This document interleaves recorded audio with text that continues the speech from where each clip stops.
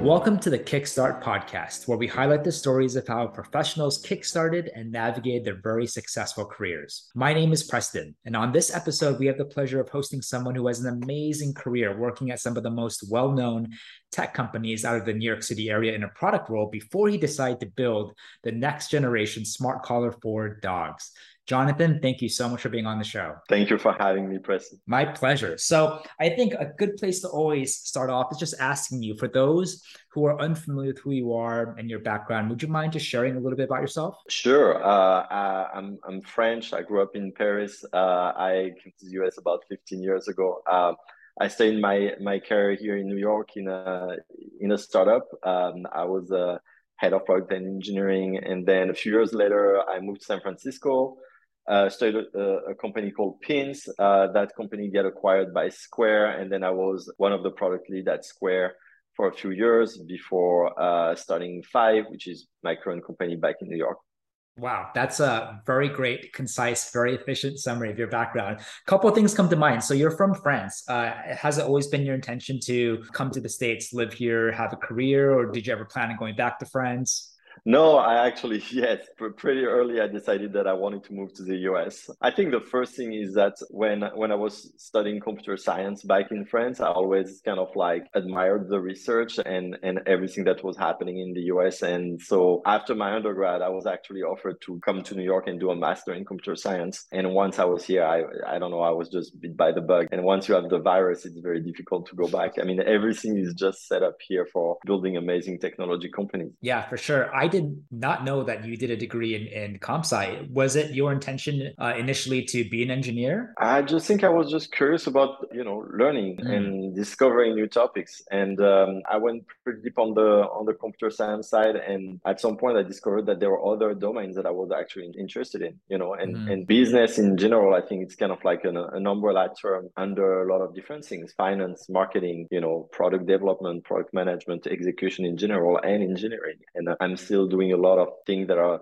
extremely technology related today, but I really enjoy learning and developing competencies in all of these different aspects. We're certainly going to talk a lot more about technology and obviously your current company right now. But I have to ask, were you always interested in technology? I know that you obviously went to a degree, you had a degree in college in computer science. Is that always kind of your plan, or did you also have a couple of jobs in different industries and you're like, you know what, I actually want to go and follow the tech route? Yeah, no, I'm one of those who touched a computer when I was like 13, 14 years old, and that was just it. Game over. First 5 minutes. Couldn't get my hands of it, open the computer and needs to understand how it works, start programming, and that was just it. I love it. So you came here, you went to school, you found yourself in New York, and then you mentioned you went to the West Coast. Is that for Yeah, school or that's sorry, or correct. was that for a job? No, honestly, I just wanted the experience. I spent a few years in New York and did that first startup experience, and then I was gonna start my own thing. I got my green card, so finally I could start my own company. And I had Mm. an idea for this app, and I just wanted to go in Silicon Valley, San Francisco, and learn about everything that was happening there. Oh, wow. And then you decide to come back to New York, but not stay at the Yes, West Coast. You don't miss the that is beaches and true. the sun and the perfect weather all year round? No, not really. I was in San Francisco. What you're describing is not really how it is there. Mm. But no, I listen. There are some parts that I really enjoyed.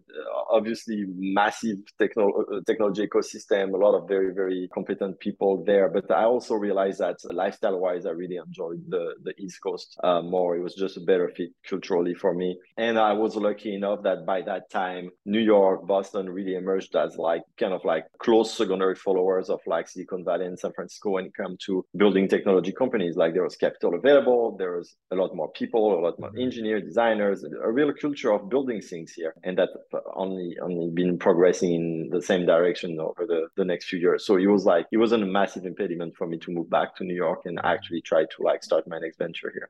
That makes sense. And so you were able to touch upon it a little bit during your intro, but you dove right into the tech industry and your first couple of jobs were in the product role capacity. So can you just walk me through? I'm just curious, like how did you end up in product? Is that something that you want to do? I know you had a comp sci degree. Maybe you were interested in other aspects, other types of jobs in tech. Like, walk me through that. Yeah, so in the meantime, I went to business school. So I did Mm, my master in computer science, and then I worked for a few years, and now I went to business school. So I was in Chicago. And after graduating, I worked in strategy consulting for a little bit. And when I decided to go back to the startup world, it was really interesting to me that I had like all of these other things beside engineering that I knew about now. And that like so what was really cool is that I had the understanding of the engineering side. So I could interface pretty easily with engineers and know what they were talking about and kind of like think about the rest of the business. And I think most of the time what you're seeing in startup is that if there is a massive disconnect between what engineering is doing and what the rest of the business is trying to drive, then that runs into a bunch of problems. And I think mm, with me being an engineer and me having that kind of like business knowledge and at least developing some business knowledge in parallel, I was kind of a good bridge between mm. those two worlds, you know. And so I sat in between kind of the CEO at the time and the engineering team, and I was able to kind of like say, okay, I understand what you're trying to do. Now let's translate it in a roadmap and in things that engineering can execute against. And so yeah, it was kind of like natural for me to sit there. That's cool. I think product is one of the coolest tech Mhm. career track that you can have in tech. And a lot of product folks today either have a very robust business background, others have a technical background, and others have a hybrid, kind of like you, where you're able to just leverage a lot of your experience in B school, consulting, and a comp sci degree, and really kind of create that perfect storm where you're able to really be hands on and create exciting products at really great companies. So I think that totally makes sense. And then walk me through, how did you find like the other subsequent product roles? You had a chance to work at some of the most well-known, brand recognized kind of tech companies in New York. So like, were a lot of the times through referrals that you applied? Did you use what, maybe you worked with a headhunter got you in, or maybe you just used your own network? Like for someone who wanted to or wants to maybe follow in your footsteps,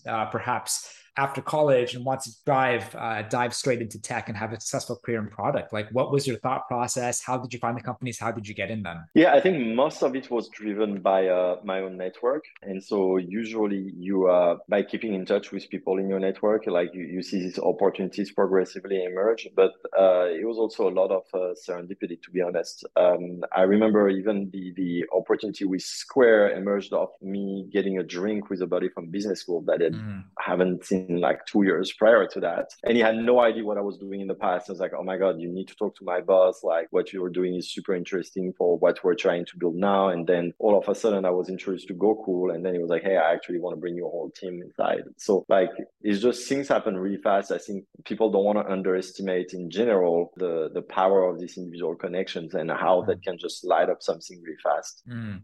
Can you just walk me through like what is, for people who are unfamiliar with product just in general, like what was your day-to-day like as a product manager? Obviously, just broad strokes generalization, but in I, case people are I curious. think, yeah, I think we need to be careful about the terminology as well because product really means something different for every organization. And I strongly believe that every organization doesn't need the same type of product manager and product function in general, right? So I would say there are a lot of things that needs to happen to go from ideation to execution of something, right? Of a Mhm, product in general, right? So like you get kind of like the upstream, you have the business thinking and like the strategic thinking, let's say, like mhm, where do we want to take the company? What do we want to do, right? That usually translates into some kind of framework. OKR is like a pretty like typical framework used out there, right? So like let's say from the strategy element emerged your objectives, right? And so like you're saying, hey, like the business really need to focus on growth and maybe on cost cutting, let's say, right? mhm, Like, and so these two big areas will like kind of like be broken down into the more specific aspects, right? So like let's say we want to focus on growth, like we're going to start a track that is focusing on organic growth increase, right? And we're going to start a track that's going to like that a track that is more focused on like building viral loops inside the product and things like that, right? And then mhm, there is a whole part of ideation happening there, right? And then from ideation we'll kind of like be extracted different projects that will eventually constitute a roadmap, be prioritized next to each other according to different criteria, and then like pushing this project to the loop of like design and engineering and actually executing and running on this project, and then like closing the loop by continuing to mhm, iterate on these projects, right? So I think this is obviously a lot of range, right? And so like depending on the organization, like product can start from the strategizing to the road mapping to being more from the road mapping to the execution side, right? And I tend to called the downstream product manager, project managers, because it's Mm-hmm. much more about like defining how to do things and what to do. But I think there is a place for everything. And in the end, it's about what is right for the organization to be successful, you know? So for example, some organizations have like business units who are doing most of the strategic thinking and market research and all of that, right? Some others really push that on the product side to do this research and to interview users and all of that. So like it really depends on the capability of your company, how you want to structure it, what you believe is the best function for executing. Like it also maps to your business processes, right? So for example, I was a head of product for Handy. Handy is was a very operational heavy type of organization, right? We were sending cleaners to homes. And so when most of the operations of your organization are like this, they're a little bit like untied to your technical product, right? And so we had a whole like business unit really focused on just following up operationally on things and KPIs that needed improvement, right? In other organizations like Square, where product was really integrated with the business thinking, right? Like product was like working with a business unit that was much more integrated to do market research and kind of like making sure that the product was in line with the market needs, right? So like really every organization is different, and as it should be. You should craft your organization to be the most efficient without forcing a product function where it doesn't need to be, right? Yeah, I appreciate you clarifying that. And it's 100% true. Product can mean completely different from one company to another. And then how you define product can also mean completely something different from one team, one company to another. So I appreciate that. I'm just curious, when you were going through your career, what part of that process from upstream downstream were you most excited about? Like, what did you like the strategy kind of upstream? Did you like more execution tactical downstream? Did you like kind of touching a bit of everything as you kind of progressed through your career? Yeah, personally, I really liked everything. I obviously like the strategy side and defining what to do, right? I really enjoy the ideation phase that goes from like, hey, here's what we need to achieve, and here are ideas of projects that are just, you know, pure ideas on the board. And I also honestly really like to push things out of the door and get the gratification of seeing features and products in the wild. And I like being aggressive about it. I like short timeline that just like ship a lot of product, and because I think as you see your product morphing, is just very satisfying, and it just creates new opportunities for you in the market that loops back into the strategy piece. So I think it's a beautiful cycle, and I was always very interested in all parts of the system. I love it. And then I think one more question I want to ask you is, out of the big companies that you worked at prior, obviously kind of running your own right now, did all of them kind of go through rapid growth before you joined? And then just for people who are unfamiliar with tech and they only know about tech through these articles or TV shows and movies, from a company going from 10 to 100 or 100 to 1,000, were you able to experience that as well at some of these companies? And what was that like for people who are just unfamiliar? Yeah, so the first one I started, we were like less than 5 people. So, and in the next 2 years, we're about 100, 150 people. So that was kind of an interesting series A, B kind of like growth. I think, you know, when I got at Square, for example, we were about 600, and the year after that, we were like 1,200. And I remember Jack putting a cap at like 1,300 and said, we're not hiring one more person in this, because it's hard to absorb this number of people and continue to keep like your culture intact and to keep your processes functioning and to continue actually being efficient at scaling people. And we're seeing like, especially now, you see a lot of people cutting because they have overhired a little bit. My philosophy around hiring people is a little bit different. I try to be very cautious about it and very qualitative oriented. And so we're growing slowly. We're like about 80 people here, and we've done that over 3 years. But honestly, I sense that we're shipping more things than in like organization. There were like 200-300 people that I've worked at. I think you can be extremely efficient with like fewer people if you're really efficient in the way you actually polish the work. And so as a product manager, I think you will have radically different experiences depending on the stage of the company and the number of actors involved, right? Because the consequences of like the things you're doing have like a different range of impact, right? Like, so Square, 7-8 different teams. I think at some point I counted there were about 85 people involved on the project that I was like trying to lead, right? And so it's a lot of actors, it's a lot of different teams who all have a say in the direction of the project, right? And so you're becoming much more of an orchestrator and like a manager than you are really leading like decision making on any piece of the project.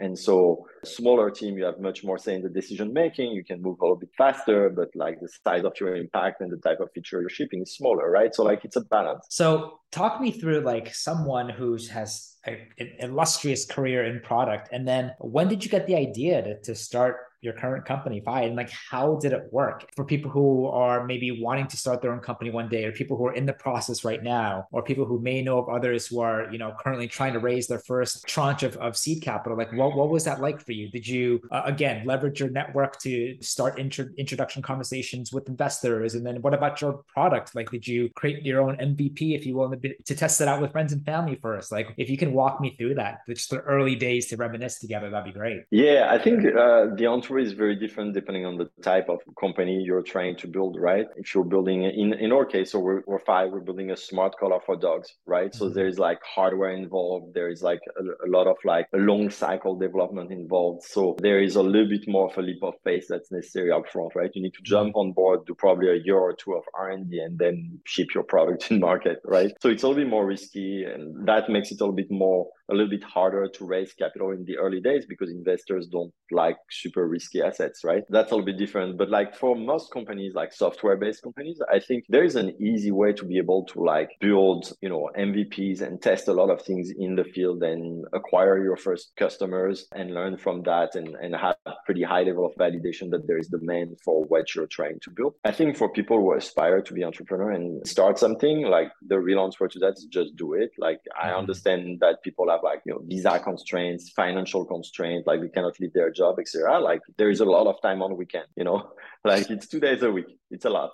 You can build a ton of things over the weekend and test it during the week and then iterate the next weekend, learn to build what you can. I often have people come to see me and ask me for advice on how to raise capital. And like what really strikes me is that when I ask them what they would do with the money, they actually don't know, right? Like everybody's kind of like focused on like, hey, I need to raise money to be able to start my company. I have this idea about this product. And I'm like, okay, cool. Let's say I'm writing you the check right now. It's in your bank account. What are the next 5 things you're going to do? And the thing they're actually describing don't require the money. So I'm like, just go for it, And so I think, money is a resulting, like I guarantee you, if you do all of the things that you can do without money and you execute successfully on it, when you need the money will be there extremely easily from investors, But coming with a deck and waving it around and raising money, I mean, in good market conditions, maybe it works and it's great, but like you'll always be better for your own time and investment by trying to do a lot of things on your free time, What inspired you to create Fi to begin with? I know that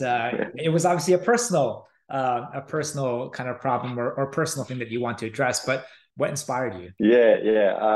So, I mean, my inspiration is my dog, of course. I got Thor about 6 years ago now, and I was already kind of like thinking about starting my next things again in the spirit of like learning new things. I felt like I learned so much during my first experience building a startup and then selling it and then working at bigger companies and then investing a little bit in the meantime. I learned so much about the ecosystem that I felt like as a second time founder, I would be so much better at it.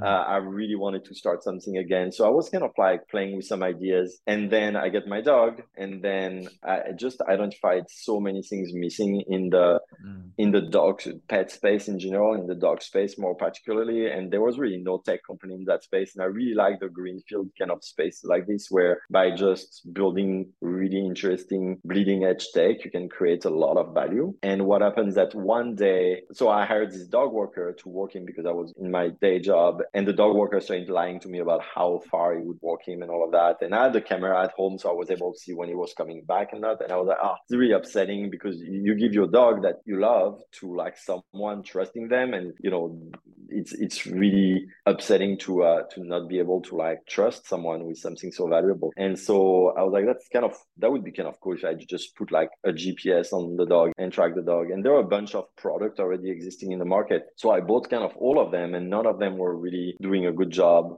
And I think coming from my previous experience at Square, I could spot like what was the problem with that space. I think there were like a bunch of technology challenges that like most of these companies were not resolving the right way, in my opinion. And I had a few ideas on how to improve that. So I kind of like built a small prototype with like components that were available, strapped it on my dog, sent him out with the dog walker. And just, I gotta tell you, that feeling of being able to just take the phone, see the map and see that location update in real time, and actually having like a clear picture of where the dog was for the past 2 or 3 hours and number of steps. And it was just very magic. And I was like, okay, this is just, if we build something that delivers that to every dog owner out there, it seems absolutely going to create something. I love love it. It's such a great founder mentality. It's like, oh, I'm dealing with a personal problem. And instead of relying on someone else, you know what? I'm just going to create something myself. And your whole company, it's basically predicated on this very personal problem that you're fulfilling. And, you know, your first, I guess, milestone was seeing your dog Thor walking with this walker, but then now you know exactly where they're going. So that person cannot lie to you. I call that the founder's blissful naivety. As you need to think that like that exact sense, and at some point you're gonna that it cannot be that hard to do X. It's actually extremely hard, but you need to have that naivety to think that it's not that hard, so that you can just start working on it. And then once you're working on it, you have to be stubborn enough to not let it go. Yeah, I love it. I love it. So how do you go from now creating that to be like, you know what, I should maybe just bet on myself fully again and start a company around this? Because surely someone like yourself probably had other plan B or plan C ideas you were ideating at that time and maybe even tinkering away with. And for like most of your background working at these big companies, a lot of them were just software companies, right? So to go from a lot of software-based companies to now be like, you know what, maybe I should build a product in the space, dogs I don't really have that much experience in other than my own pet. But also then, you know, to think of like, oh, it should actually be not just a pure software product, but also have a hardware element to it. At what point, you know, you said earlier really well, at some point you just have to have faith and just have action and just go. But like, when did that happen? Yeah, I think it's a very good question, because one of the things that I struggled with was, especially when it comes to early stage startup ideas, you will always find a reason not to start that company, right? And the reality is that there are a ton of reasons, right? By definition, the odds are against you a little bit. So it's like, if you want to objectively look at every single idea out there, whether it's Airbnb, Uber, or any other massively successful company, you can take that pre-launch and destroy this idea pretty easily with some pretty hard assumptions, right? And so there has to be some kind of leap of faith at some point. I think what was helpful for me is, on one side, in between Square and Handy, I did a little bit of investment with a group, and I learned a lot from these guys. And we had some kind of a matrix to evaluate the ideas. And it was like, is the market big enough? Is there a drastic competition in the space? Like, and there was a lot, like kind of a laundry list of things that every idea we had or every pitch we would receive, to kind of run that through these kind of objective criteria to evaluate them and kind of like to at least clear them, right? And that's one that helped me filter out a lot of ideas, right? You'd be surprised about great ideas you have, and there's probably nothing happening out there. And then you look around and there is a company who raises 150 million who has like a $2 billion valuation doing exactly what you're describing, you know? So it's like, these kind of things is like really important. I think having like a clear framework on how to evaluate ideas and develop it progressively, so that, you know, you run out of these reasons, right? Of objective reasons, right? The second thing I was doing is that I had a few friends of mine who are in the VC space, and they evaluate ideas all day long, right? So I would pitch them my ideas, not pitch them to raise money, but actually just to like tell them, hey, what do you think about that, right? Here's something I'm playing with, right? And sometimes they would tell you, oh, I've got like 5 or 6 other startups who pitch me the same thing the past year, right? Or like, and all of a sudden it brings you back to earth a little bit, and you're like, okay, well, there's maybe a reason why, you know, this team didn't execute properly on that, or maybe that idea always ends up in this other place, right? And there's a pivot happening, right? But I think the other thing that is a bit more subtle is that, like, you start developing hey, are they actually excited about this or not, right? Like, so you start getting a barometer of where it was going, right? And I remember distinctly, I pitched to one of my friends that I respect a lot the idea for the GPS tracking guy, and I brought my prototype to the meeting, and his reaction was completely different than any other ideas that I brought to him. He was like, oh my God, this is really good. I think there is something really great. Can I introduce you to my friend who's investing in that space here? I would love to write the first check. Like, the whole thing completely changed dynamic, right? And I think it's important, like, to realize that whether it's in your network, people are going to be, this is a great idea. This is very great, right? And like, there is a massive difference between that and like, hey, can I give you $1 million to start this tomorrow? Because, you know, yeah, I think, so I think this kind of happened. And then at some point, I remember I kind of ran out of a reason not to do it. You know, I was like, okay, I can always find a reason not to do it. That's pretty easy. But then I can't really find any reason not to do it.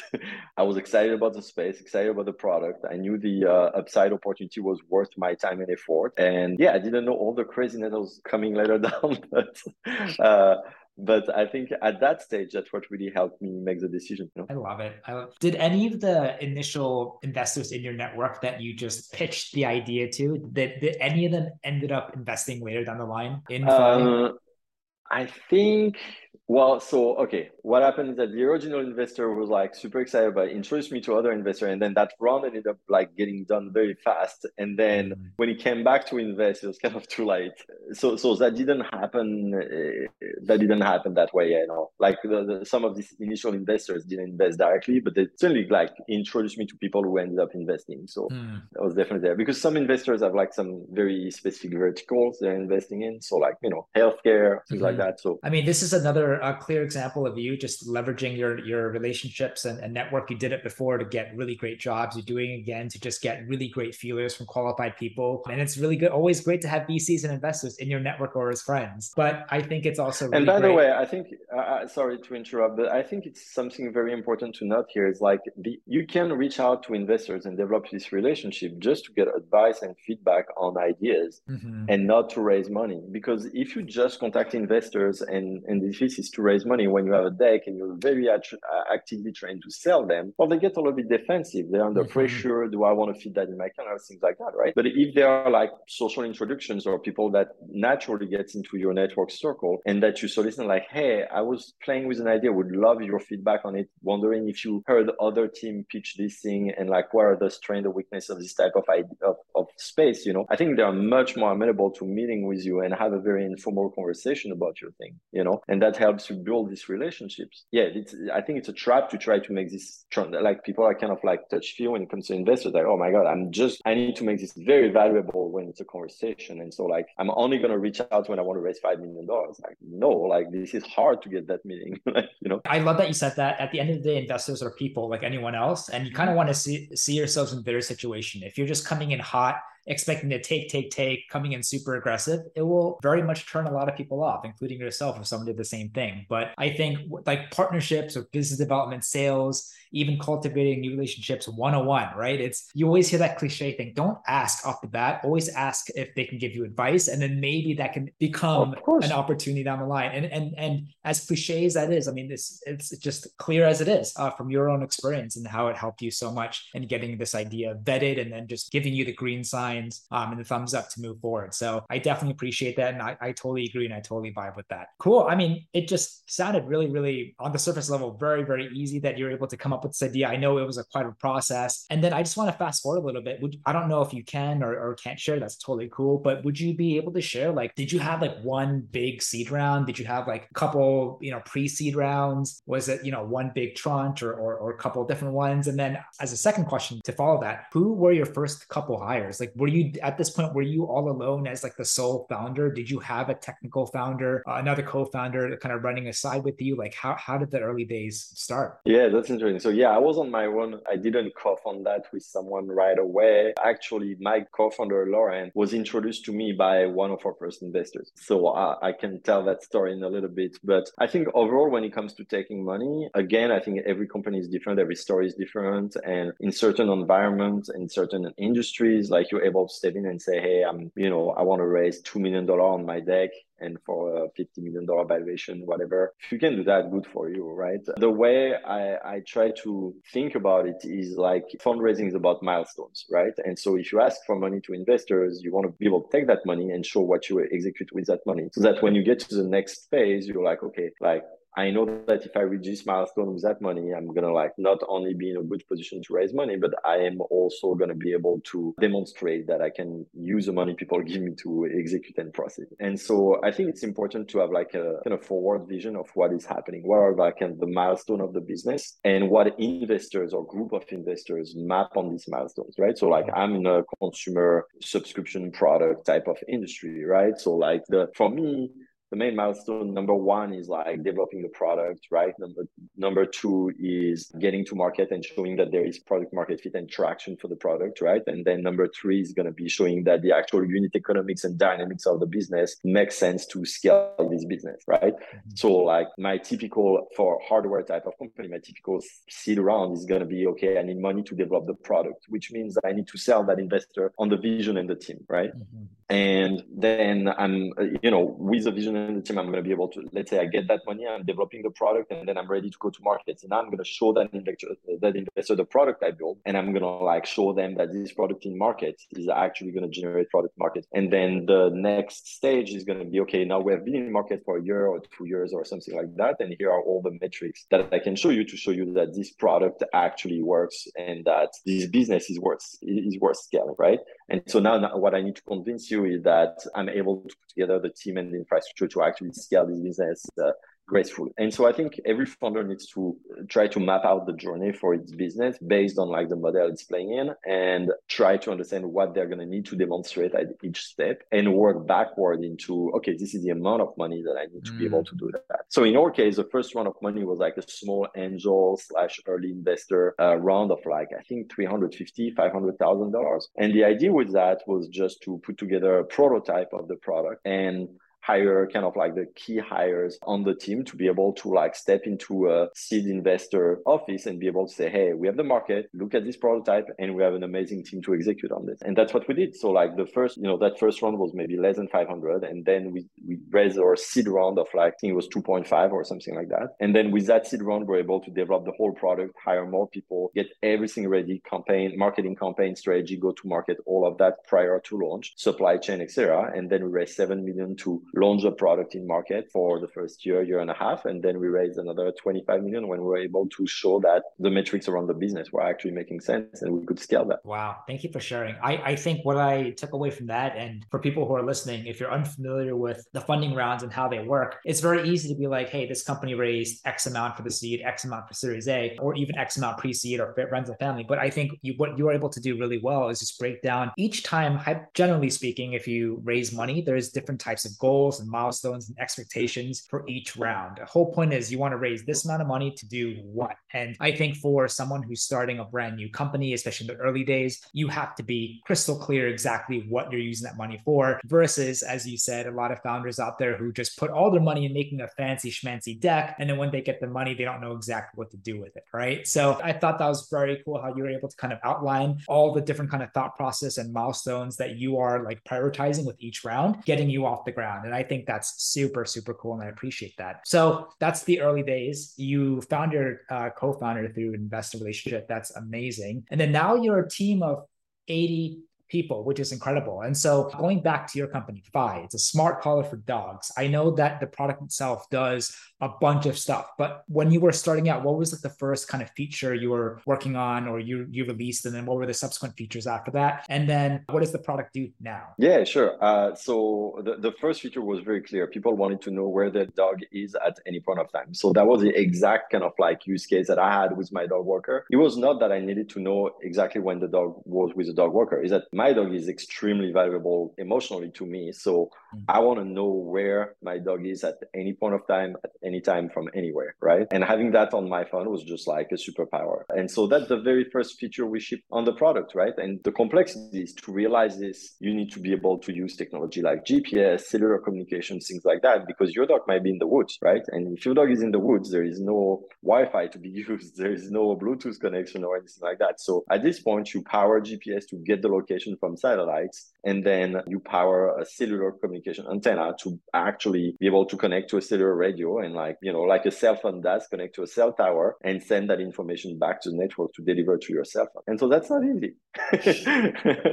That's not the easiest thing, because you're basically building a small cell phone that you're putting around the neck of a dog that needs to be waterproof, that needs to like hold tension and all the roughness that goes around the life of a dog, And so a lot of mechanical choices, a lot of mechanical challenges, and then all the electronics that goes into building a small cell phone, basically. Did it take you quite some time to ramp up to learn these new technologies, or did you like lean a lot on your technical co-founder and the technical hires, that the early ones that you brought on board? Yeah, I think in the early days, I definitely started ramping up on all these technologies myself. But like, these are not things, like, I quickly discovered that these are not things you can just pick up and become an expert at. Like, as an engineer, I feel pretty comfortable programming, and like, you can jump from one programming language to another one and say, oh, cool, a new platform. I was developing iOS apps, like it's fine. Like, you can jump on a new type of platform and start building things, right? When we're talking about like embedded firmware driving specific like chipset chipsets and radios into doing very specific things on a network, that's not something you're going to wing on the weekend, right? So I was lucky enough to find Lauren, my co-founder, who is an amazing engineer. He was a chief architect and lead engineer at Dropcam, and Dropcam get like probably at the time the most successful hardware story, with a sell for like $500 million to Google. I mean, his capacity of like building this type of products and early version of the products like on his own was very, very impressive. And then we started ramping up like the emerging new technologies and making architecture and technology choices in the space around type of networks to use, type of operators, like chipset selection, things like that. And then, I would say, I hiring the right people earlier and having experts on board right from the beginning helps you make the right decision, because I would say one of the challenges of hardware is that bad decisions are very costly, right? Like they're costly in time, in money, in like you cannot iterate on your product very easily, right? It's not like software. We're like, oh, we build it this way, just rebuild it that way, right? There are long cycles of development. So it's a little bit more costly to make mistakes. And in our case, being able to attract really good talent early on was really critical to our success, I think. For sure. And so your first priority was to really lock in that kind of GPS capability, so you know the location of it. So what did you kind of ship afterwards? I'm sorry? I guess what was the second feature that you worked on after that? Oh, yeah. So it's pretty clear. Another feature that people cared a lot about was kind of like the health component for their dog. So like the next feature we shipped was a simple pedometer where like you can track the steps of your dogs. So every day you can see, oh, my dog just did like 25,000 steps today, And then I think more importantly than knowing the exact number of steps, like having a baseline for an owner to be able to say a normal day for my dog is about 22,000 steps, and today we're at 17, let's go for an extra walk in the evening, is something that was already very kind of like actionable for an owner to do their best job at like keeping their dog in good shape.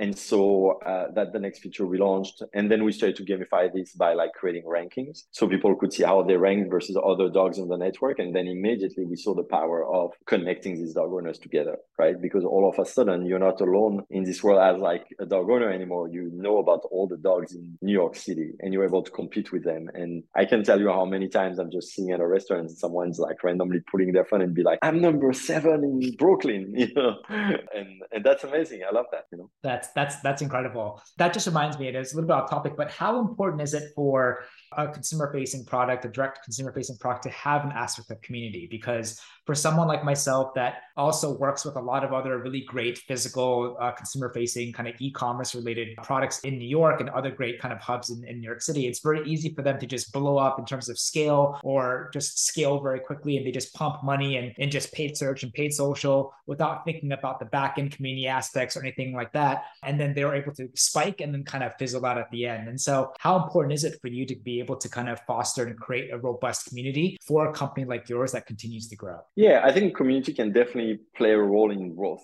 if leveraged the right way. I think these two processes are a little bit disconnected though. Like I think there are healthy ways to grow businesses. And I think what you're describing is probably in a healthy way, but there are tons of ways where you can just market a product based on a very single functionality that does a very good job, like AirPods.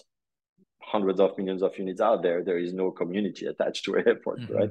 But I think communities offer a different type of experience that definitely contribute to the success of the business in like other aspects. And yeah, I think they have a lot of potential when it comes to network modes, creating more value for the user, diminishing attrition, like all of these things. But they're a little bit disconnected from like, hey, can you actually build value in a product that is, or do every product require a community to actually continue to grow in a healthy way? I don't think that's valid. Gotcha. I appreciate that. So you mentioned that compared to other companies that might have been overly aggressive when it comes to recruiting goals, and they might have grown a little bit too fast, and that's why they're hurting a little bit now. And with the current market conditions that we're in right now, you chose to be a little bit more intentional and cautious. You were still able to grow a company into 80 people across 3 years, which is still no small feat at all. How has you as a leader and the company, the internal culture, had to evolve as the company continued to grow?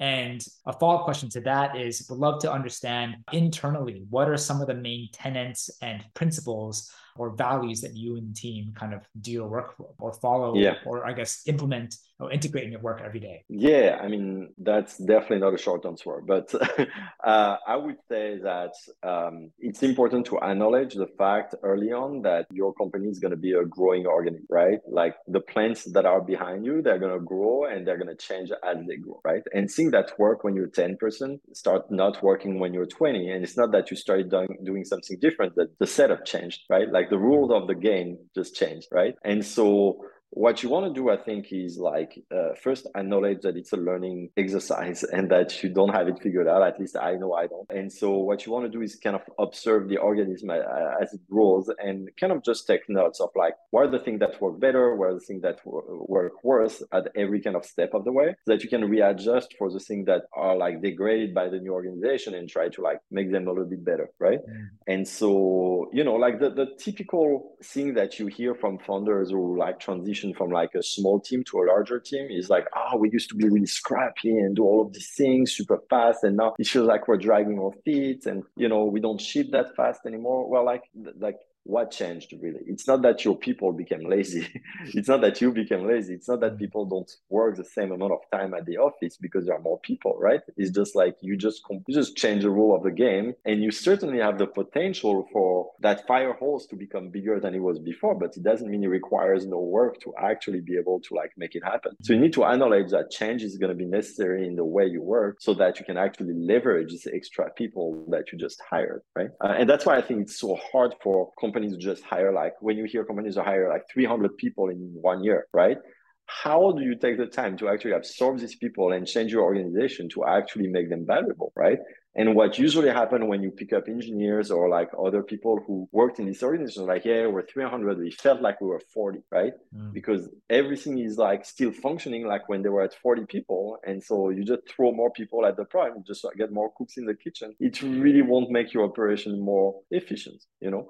So I think that's the contrast. Like I think there is, like for any process, you need some time to absorb new hires and absorb growth in a healthy way so that you can actually leverage that into more output for your company. So that's number one. Sorry, what was the other part of your question? I forgot. The second question is, why should Oh, somebody... what was important for us internally? I think one of the quotes of Peter Thiel to the Airbnb team early was "Don't fuck up the culture."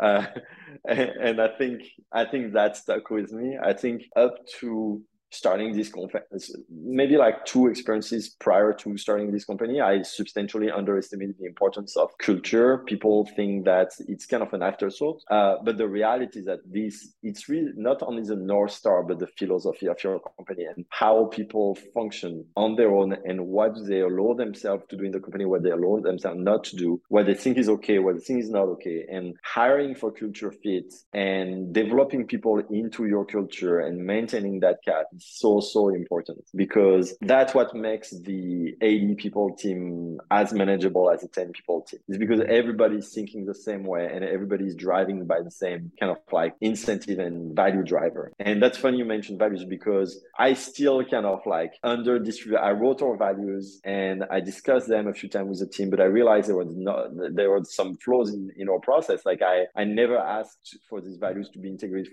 into our onboarding process, for example. So in the past year, we doubled the size of the team and we had a bunch of people who actually didn't know we had values. And I didn't realize that because, you know what, we're on Zoom and we're a little bit more disconnected than before. And if anything, like this kind of like remote or semi-remote environment we have been on for the past 2 years definitely made developing and maintaining culture harder. And so we just last week, we had what we call Unify, which is our yearly event where we fly everyone to New York and we have a week of presentations and about the business and social events, outings, restaurants, all of that. It's really fun for the whole team to actually be together and hang out. And one of the main asks I received prior to Unify was like, hey, we want to talk about the values. We want like get reminded of that. We want to discuss them. We want to understand exactly what they mean. We want to understand better what it means to be a good FI member. And so we had a whole session about values, and honestly, it was super interesting, super engaging. And I think having a core set of values that you really feel people connect to and that they respect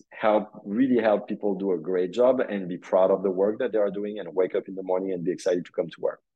Would you mind sharing what some of those values are? Yes, top of my head. I mean, the first one is really about ownership. We are an organization that gives a lot of ownership. And so the number one value that I'm asking everyone to have is that, like, what if your function in the organization was your own business? Would you do exactly the same thing that you're doing this morning when you work, right? What if this is actually your business and Fi was your only client, right? And that's the success of that operation is life or death for you, right? It's like, it's like personal failure if you fail, and it's personal accomplishment if you succeed, right? Like, try to put yourself in that mindset every morning and ask yourself, would I do anything different than what I'm doing today, right? And I think that's the core value of ownership, right? It's like, hey, if you were your own boss in your function, if you were to make every decision and there was no like, hey, I did my best today, if it was like a pure function of your own drive and you were to own all of your activity, what would you do? And if it's not what you're doing, just bring it up. Let's start pitching it. Let's start changing what we're doing. So I think it's just like the number one for me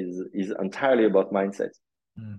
And I think values also don't hold if you say that, but then you don't follow with actions, right? So like, we give a lot of ownership, right? Every person in the organization here can really behave like they own their own function and make their decision and function on their own. That's what we're looking for. We're trying to like hire people that we can elevate into owning the function and entirely run with it, right? Whether it's in marketing, finance, engineering, whatever, you name it. Right. And so I think it's about empowerment of the people into owning their own function. And I think this really helped us self-select people who are very entrepreneurial driven, who like to work and own a function, don't come to work just to do a job and leave at 5 p.m. Like, they're just, it's about satisfaction of doing the job right and polishing details and things like that. And I think you get that for free as soon as you frame that value as like, hey, this is how we think about what we're doing today. Right. If you get that, then you get all the rest for free, right?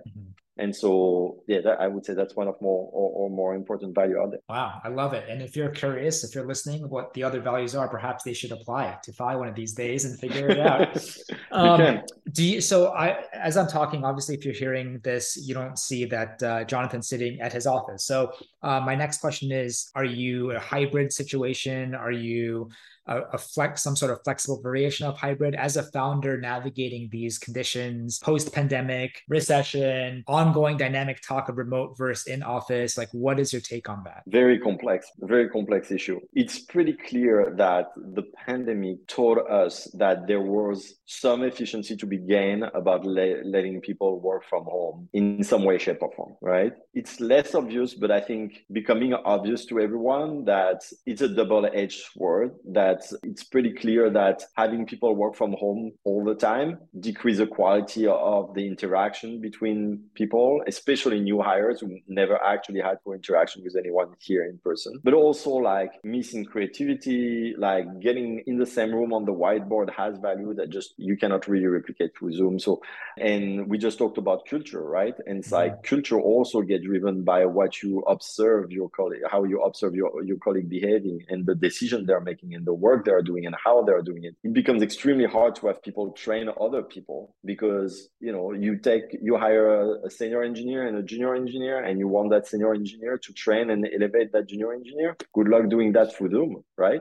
People are sponges, right? And they absorb what's around them. And so I think there are definitely a certain level of challenge associated to this. I think the way we are trying to navigate it is by learning, again, being flexible, experimenting. We are trying to be more to fit each function to the type of requirement we create in the company. So for example, like for customer success agents, it doesn't make any sense really to try to get them in the office like 24/7, right? Like, these people are like much better at home. We can hire them anywhere in the country so we can cover more time zones. They can take phone calls all of a sudden, because if I have like 30 people here taking phone calls with customers, that becomes chaotic. It's impossible to make happen, right? So like, if they're at home, they can take phone call, even if it's not part of our core support function, like we can make this happen a little bit more easily. So there are definitely some advantages to be able to like leverage there. I think it also created some interesting dynamic in the workforce where people, a substantial category of people just decided that their job was not their priority in life and want to explore the world and just have a job to finance that. And let's call it what it is, right? And it's totally fine. Like, I totally respect that approach. And I just,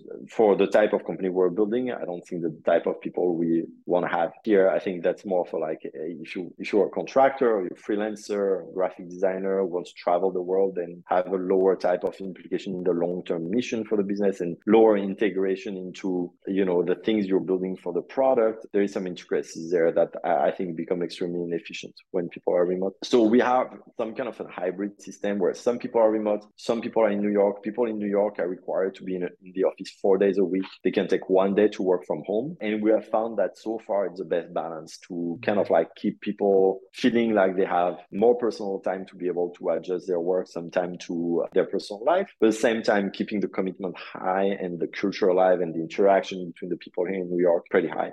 But again, I would say it depends on each organization, each culture, the type of work people are doing. Totally understand that. For us, there's still a lot of creative work happening on the whiteboard together in the same room. And like, that's extremely difficult in my experience to replicate remotely. Well, I know that we're coming short on time, but just have a few more questions. And then, of course, we can let you go and continue run Fi into the stratosphere, Jonathan. So moving forward, what are some positions you think, if someone's listened to this, like, wow, you know, I very much resonate with your culture and your values of ownership, and I just love animals and dogs, and hopefully I can join and work with you one of these days. What are some positions you think you're going to be hiring into the future throughout this year or maybe next year? And if people are interested, how can they apply? Great. Well, listen, as I said before, we're very kind of like particular in the way we hire, which means that we actually always hire for every position. We're just very opportunistic about it. And when we find the right people, we just bring them on board, even if the position is not really open officially, or like we're not, you know, starting for this type of skill or functional operational. But I think the easiest way is just to go on tryfi.com/jobs. We have all of our active jobs listed there. But you can also just email talent@tryfi.com, TRYFI, and we look at your resume. And if we think there is a great fit with what we're doing, I'll absolutely start a conversation. If someone had a dog or dogs, how important would it be for them to include a picture of that in their resume when applying to Listen, we do have a lot of candidates and a lot of hires who did that, and it totally works.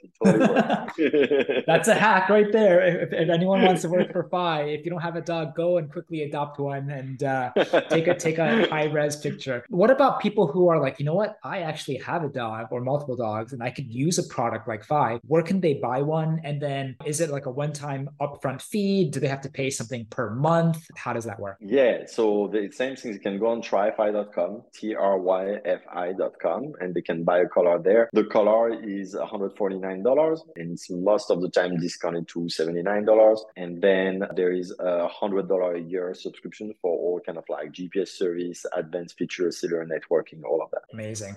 And what is the future for Fi moving forward, Jonathan? What really excites you as you look into not just the end of this year, but next year, next couple of years? Obviously, there's only so much that you can share, but you know, is there anything that you really look forward to, or something that really kind of gets you out of bed every day? Yeah, sure. I mean, listen, there's a lot of new product development happening here. There's a lot of software features that we're shipping pretty soon. The company keeps evolving. We just hired a VP of data and data science because at this point we're processing something like 1.5 terabytes a day of data streaming from these collars in the field. So there are obviously a lot of this information we can use to build new, more interesting, more refined features for dog owners and for the dog community to be able to understand these animals. Because I think one of the things that really drives each and every one of us here is that, you know, like dogs are very, very special relationship to humans, right? It's one of the only interspecies relationship that has really, you know, developed for the past 500 years, right?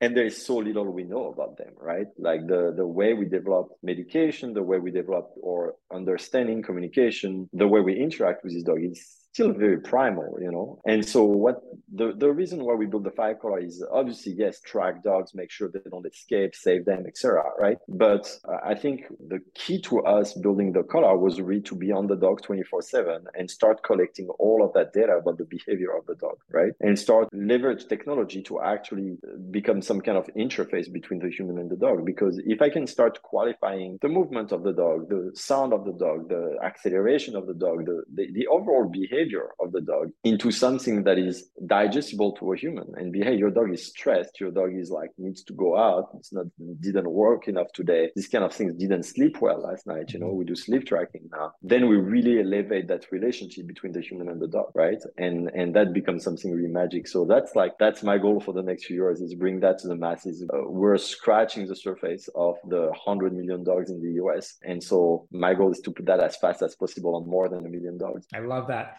And just to end this podcast, I'd love to ask you 2 more questions. So the first is, for someone that has worked at phenomenal companies in tech in a product role, for someone who wants to aspire to have a successful career in product, or maybe someone that can learn a thing or two about maybe finding, applying, or succeeding at really great companies as a job, what would it be for you? If you can give one advice. Just do it.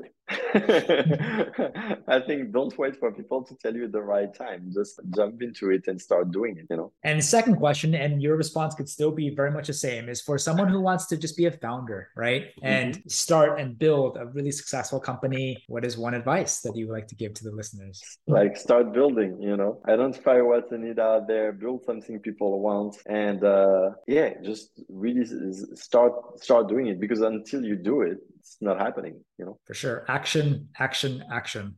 100%. Jonathan, thank you so much for spending a couple of minutes this evening and chatting. I mean, I found this conversation very insightful and very valuable. And of course, we could talk for much, much longer on everything. But I again want to thank you for taking your time. And I really appreciate the fact that you were able to just wonderfully outline your professional career, from graduating business school to working consulting to working in product to a lot of different companies, now building Fi to the company that it is right now. And I am super excited personally to see where you and the team will be in the next 3 to 5 years. But if you are also as excited as I am, and you're excited about Fi, or you want to try Fi out for your dog, or maybe one day apply to Fi, definitely reach out to Jonathan and the team, tryfi.com. If for any reason people want to reach out to you directly, Jonathan, where can they find you? By email, jonathan@tryfi.com. Just works.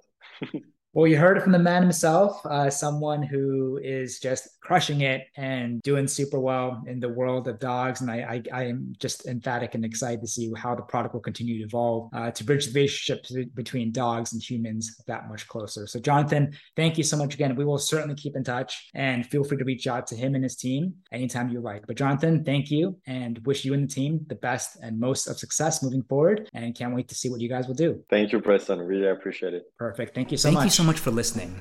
Make sure you subscribe for other great stories that are coming up. If you need any help with hiring, know of anyone who's looking for a job, or would like to be a guest on this podcast, please feel free to reach out to us at www.kickstartfinder.com. Really, really appreciate it, and we'll see you on the next one.